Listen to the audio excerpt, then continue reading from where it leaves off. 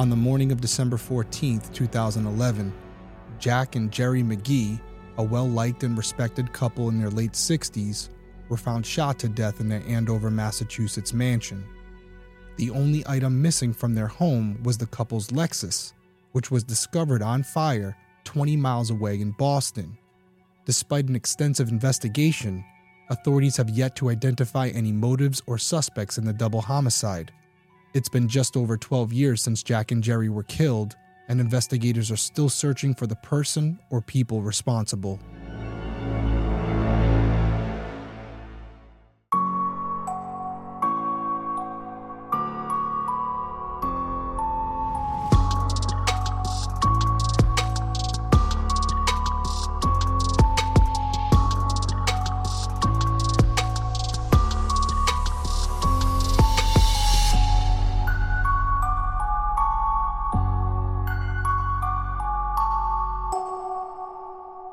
Hey everyone, welcome back to Detective Perspective. My name is Derek Lavasser. I'm a former police detective and licensed private investigator, and each week I'll be covering an unsolved case in story format.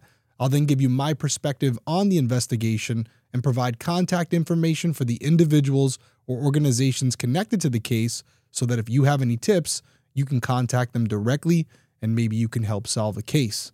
And if you're someone who's interested in true crime, more specifically unsolved cases, and you would like to hear my opinion on those investigations, please consider subscribing whether you're watching on YouTube or listening on Apple Podcasts or Spotify or whatever platform you use.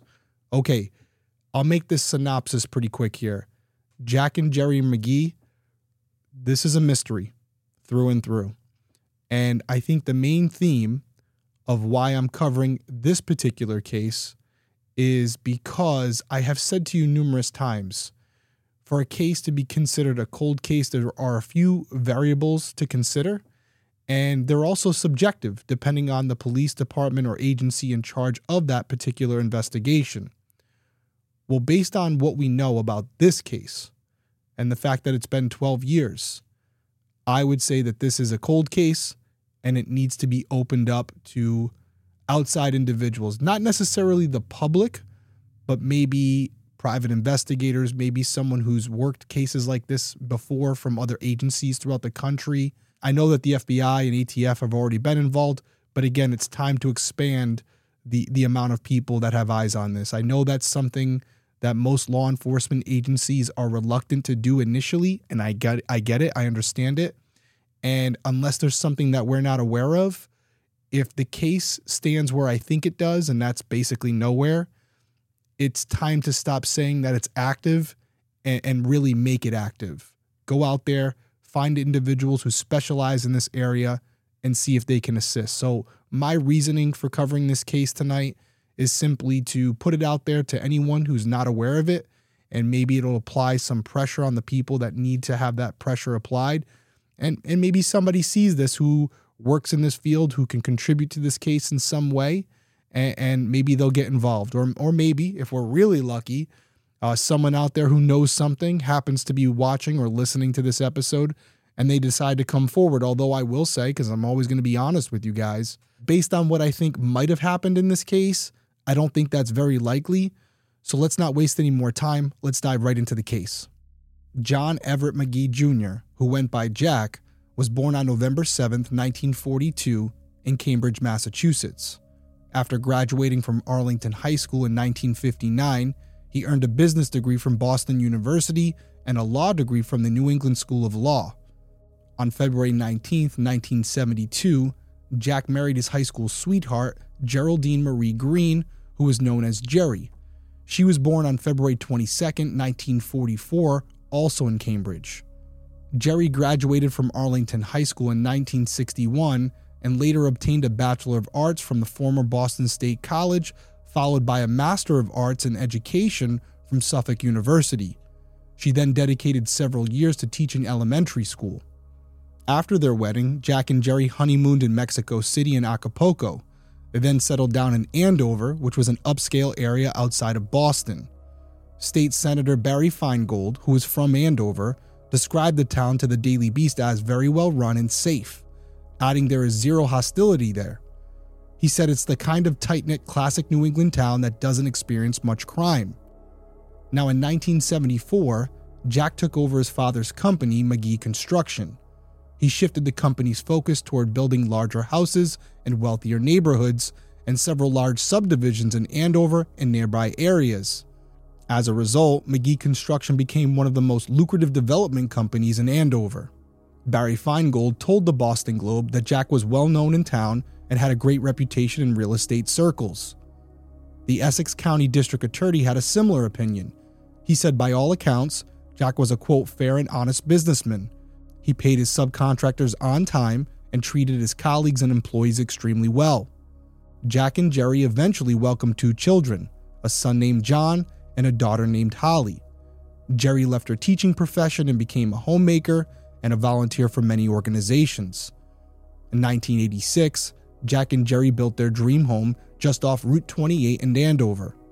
The house, located at 7 Orchard Crossing, spanned 5,500 square feet, featuring 4 bedrooms, 4 bathrooms, an indoor pool room, and a wet bar.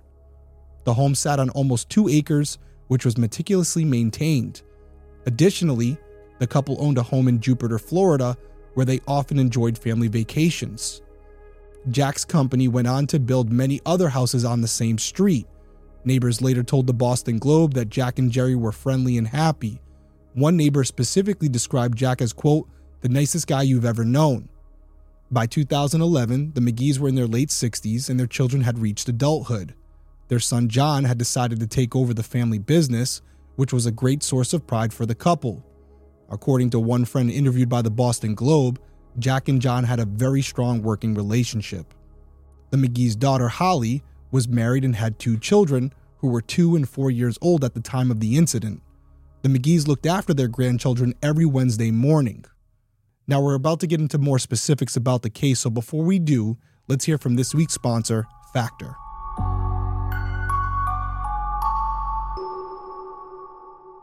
Factor's delicious, ready-to-eat meals makes eating better that much easier. Wherever tomorrow takes you, be ready with pre-prepared, chef-crafted, and dietitian-approved meals delivered right to your doorstep. You'll have over 35 different options a week to choose from, including keto, calorie smart, vegan plus veggie, and much more. And there's even more to enjoy with over 55 nutrition-packed add-ons that help make your weekly meal planning even more delicious. So what are you waiting for? Head on over to Factor today and order some meals that not only taste good but are better for you. And the next time you're hungry, instead of grabbing some fast food, you'll have these delicious meals right in your fridge, ready to go. I love Factor. I've been eating them for years, even well before this sponsor, which is why I was so excited to do it, because it's something I already use every day. I actually had their smoky bacon and cheddar egg bites this morning. They're relatively new, something they just came out with recently, and they're awesome. If you've ever had the competitors at some of the other fast food chains, you probably know what I'm talking about, but I will tell you, these taste even better. And as far as Factor's meals are concerned, they're ready in 2 minutes, so you can fuel up fast with restaurant-quality meals that are ready to heat and eat whenever you are. Factor also offers snacks, smoothies, and much more. You can discover a wide variety of easy options for the entire day, like breakfast, midnight bites, and whatever else you need, they got you covered. And by signing up, you definitely save money. They've already done the math. Factor is less expensive than takeout, and every meal is dietitian approved, so it's nutritious and delicious. The best part about Factor, in my opinion, is the flexibility. You can get as much or as little as you need. You can choose anywhere from 6 to 18 meals per week. Plus, you can pause or reschedule your deliveries anytime, no matter what the reason. All you got to do is go on the app, and it takes 2 seconds. And if you're someone like me who's on the go and is always busy, Factor meals are 100% ready to heat and eat. There's no prepping, there's no cooking, and most importantly, in my opinion, there's no cleaning. So go check them out, guys. Head on over to factormeals.com/detective50 and use my code detective50 to get 50% off. That's code detective50, all one word, at factormeals.com/detective50 to get 50% off. I want to thank Factor for sponsoring this week's episode. Let's get back to the case.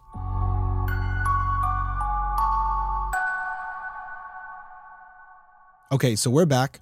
Now, just after 9:15 a.m. on December 14th, 2011, Holly arrived at the Magee home with her 2 children for their routine Wednesday visit. The children were excited to see their grandparents, so they ran inside the unlocked home ahead of Holly. But Jack and Jeri were not waiting to greet them. Instead, they were lying in a pool of blood on the first floor of their home. After finding this grim scene, Holly immediately called 911. She told the operator that she believed her parents were beyond help. When the police arrived, they found Jeri and Jack lying head to head, both dead from gunshot wounds. Now, the Andover townsman reported that the bullets had gone through the floor and into the basement. However, no bullet casings were ever found at the scene. The police looked over the Magee home and didn't find any obvious signs of forced entry either. Now, it's unclear if they found any evidence of a struggle, as this information has never been released publicly. The police have also declined to say whether or not the home was robbed. However, numerous sources reported that nothing was missing from the home except for the Magee's black 2008 Lexus SUV.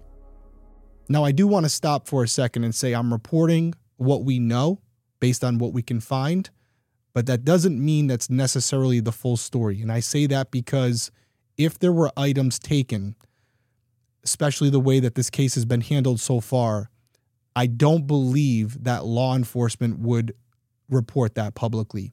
Why? Think about it from the perspective as, by releasing this information, how would it help solve the case?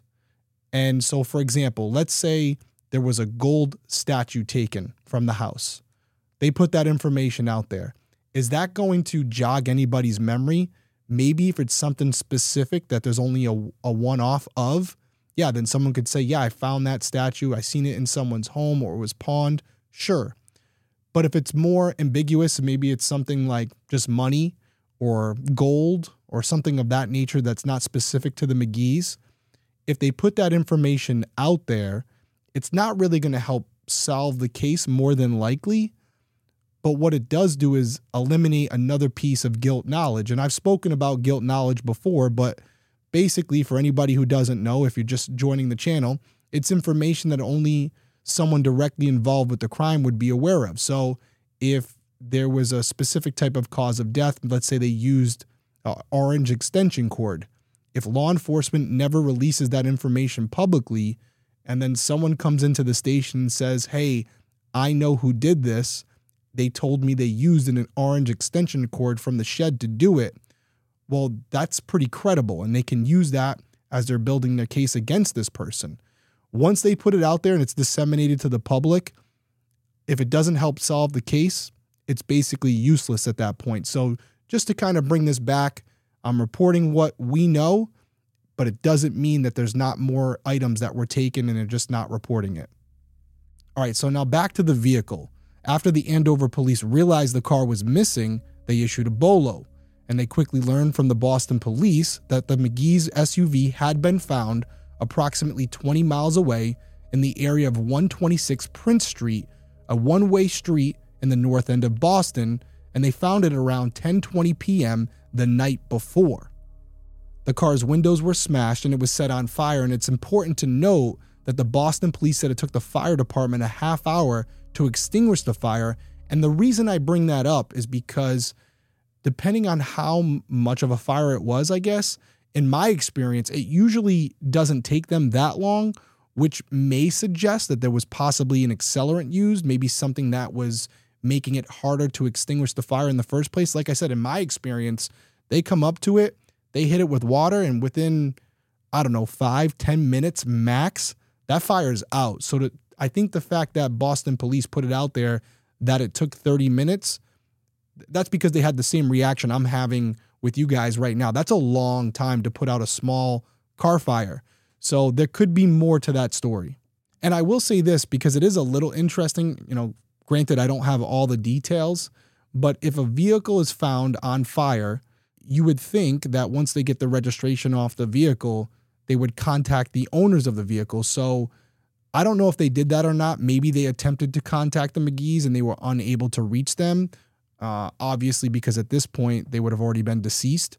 But I would love to know more about that, and I would love to know if the fire department attempted to make contact with the owners of the vehicle.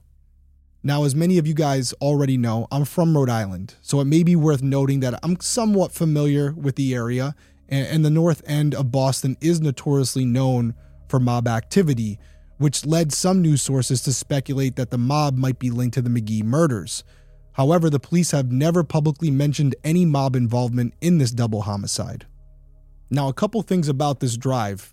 Who knows exactly the route that the offenders took, but knowing the area like I do, more than likely the offenders left the Magee home and hopped on Highway I-93 south and continued up to the north end, but they could have taken different routes.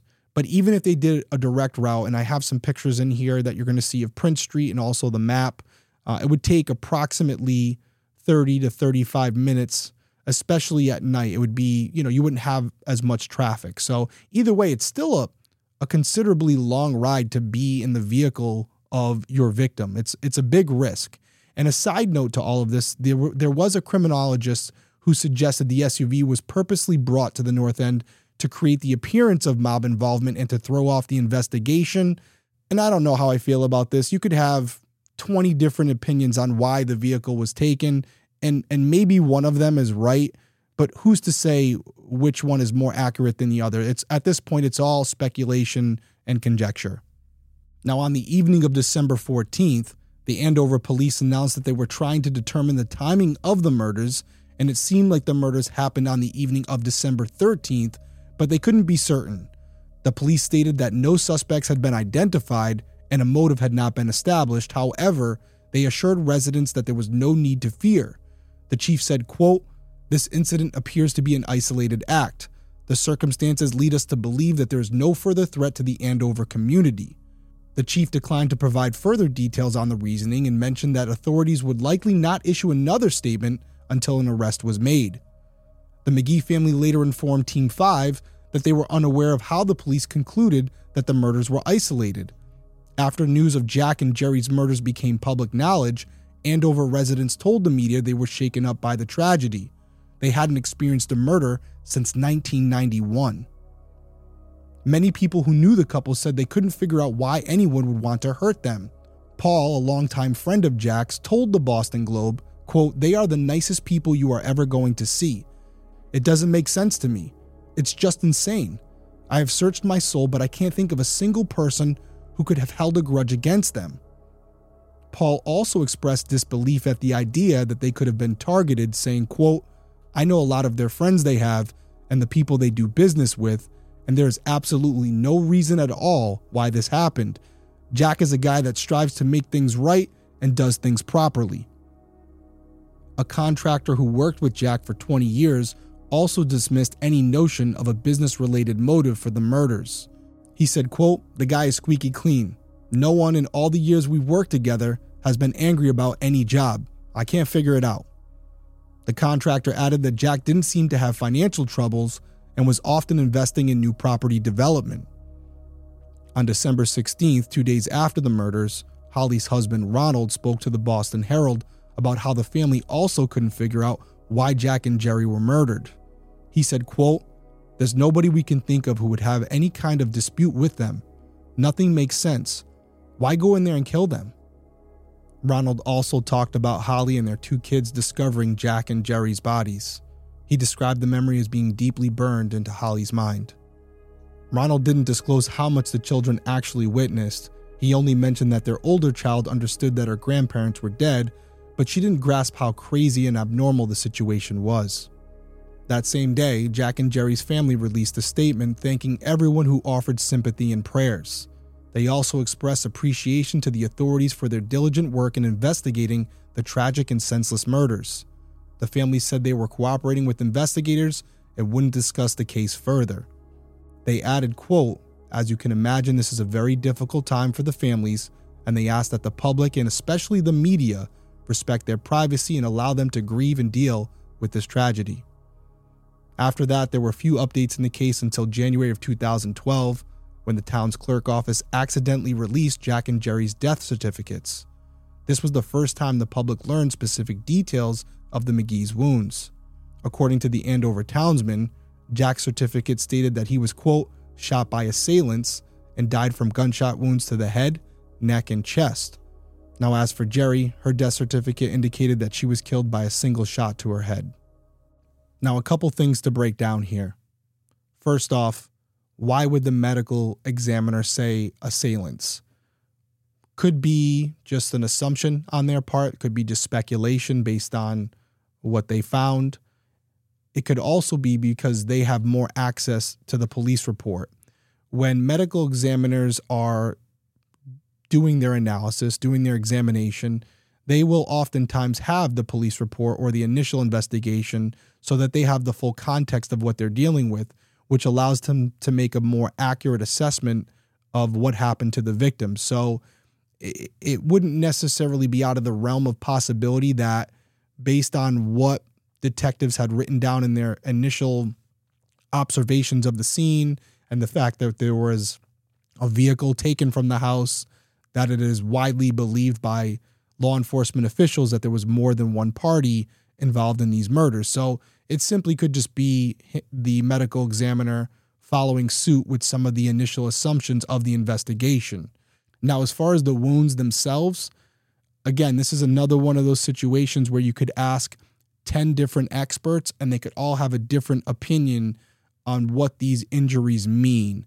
My initial thought from hearing this is that when these individuals entered the home, more than likely they encountered Jack first, right in the area where he was found, and there may have been a struggle. He may have attempted to rush them in that moment to protect him and his wife.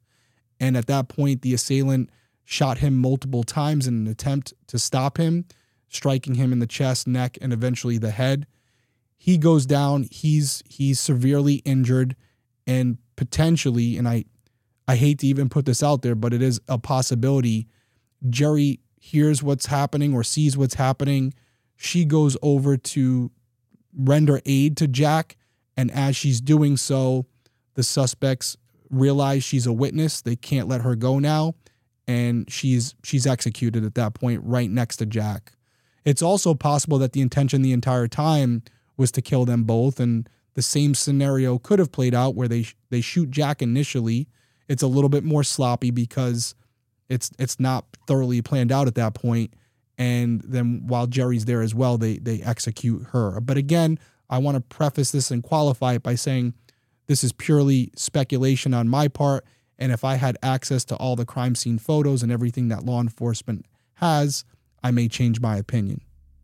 Now, unfortunately, there were very few updates in this case after this accidental release, and some residents later told NBC 10 that it seemed like the murders disappeared from the media altogether. And in December of 2012, 1 year had passed since Jack and Jeri were murdered. The Essex County District Attorney and the Andover Police Chief released a joint statement where they asked anyone who had information, no matter how seemingly insignificant they thought it was, to contact the police. Jack and Jeri's family also released a statement, which in part read, quote, "It has been a heartbreaking year for our family since the loss of Jeri and Jack. We miss their laughter and friendship and the love and joy they gave all of us.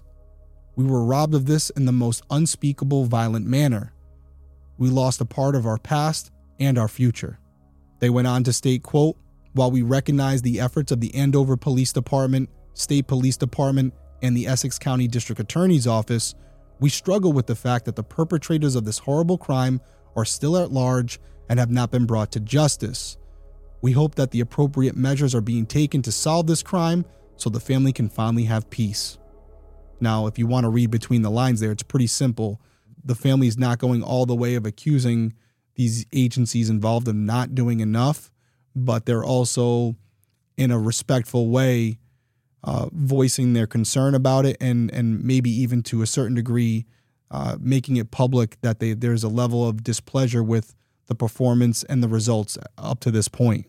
And I think we can all agree with them on that. I think any family who would go through a similar situation like this a year later, when you have something that appears to be very solvable, to have no answers, I think any one of us, if put in their shoes, would feel the exact same way.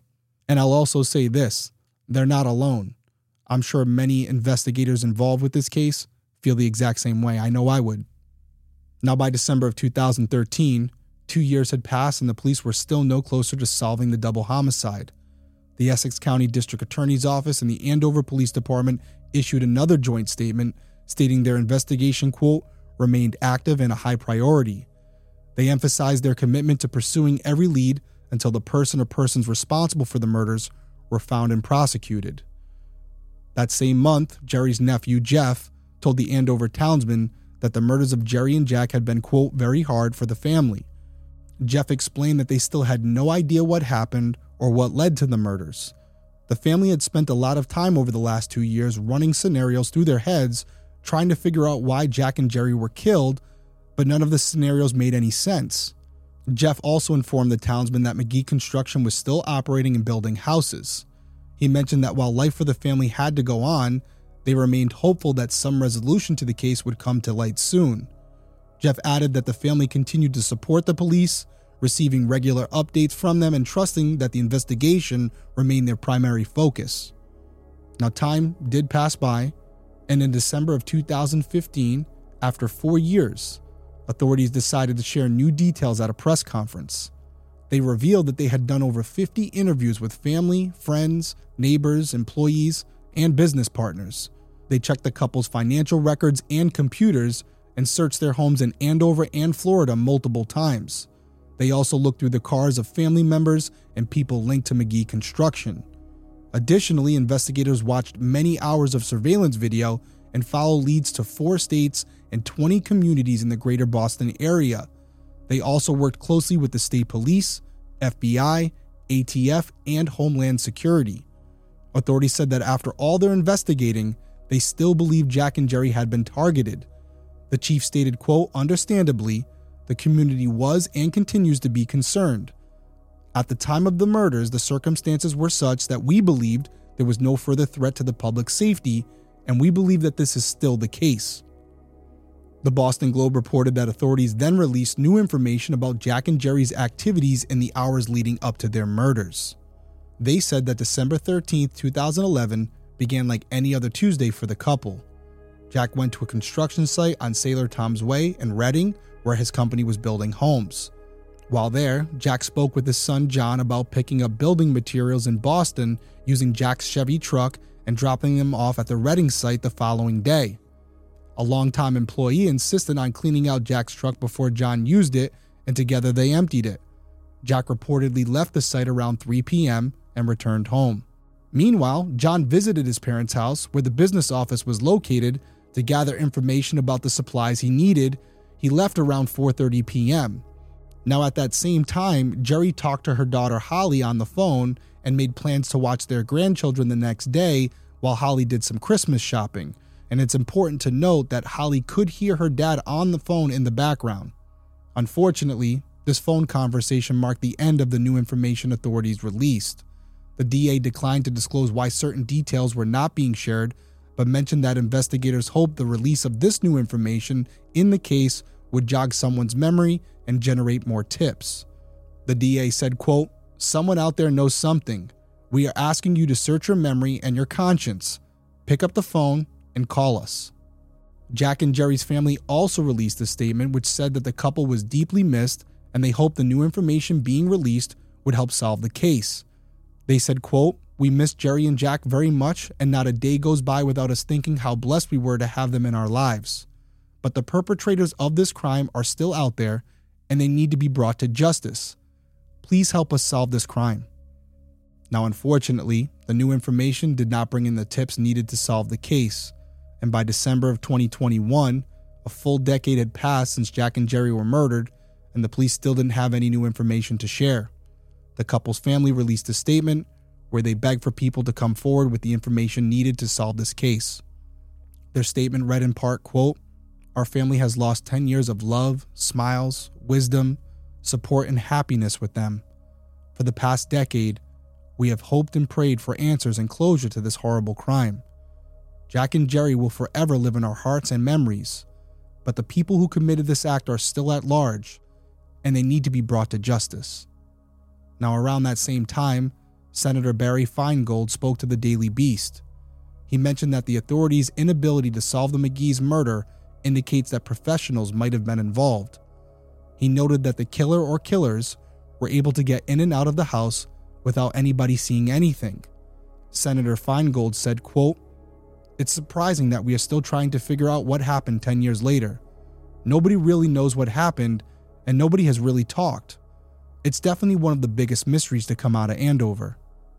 Now again, just reading between the line here, you're seeing a form of obviously family pressure and also political pressure where they're indirectly not calling them out, but just expressing their displeasure with the fact that here we are sitting here in 2021 at this point, and we still don't have any answers. And again, they're being respectful, but you can also tell at this point, understandably, they're also getting impatient.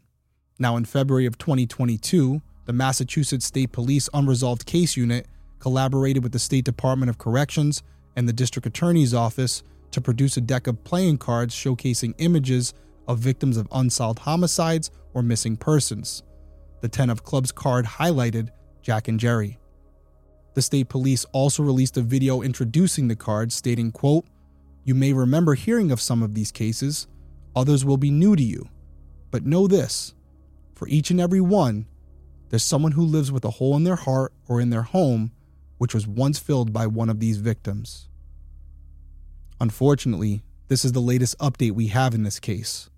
Authorities are still searching for the person or people responsible for the deaths of Jack and Jeri Magee, and their families are anxiously awaiting answers. All right, let's get into this perspective, and it's going to be in more bullet point format because we don't know a ton about this case, but I want to go over some of the facts before I get into what I think could have potentially happened here. First off, I think it's pretty fair to say that this crime occurred on December 13th between 4:30 p.m. and 10 p.m., obviously because that was the last time the Magees were heard from, and the vehicle was found at approximately 10:30 p.m. on 12/13. But as I mentioned earlier, it would take approximately 30 to 35 minutes to drive from the Magees to the Boston area where the vehicle was discovered. So you got to take about a half hour off there.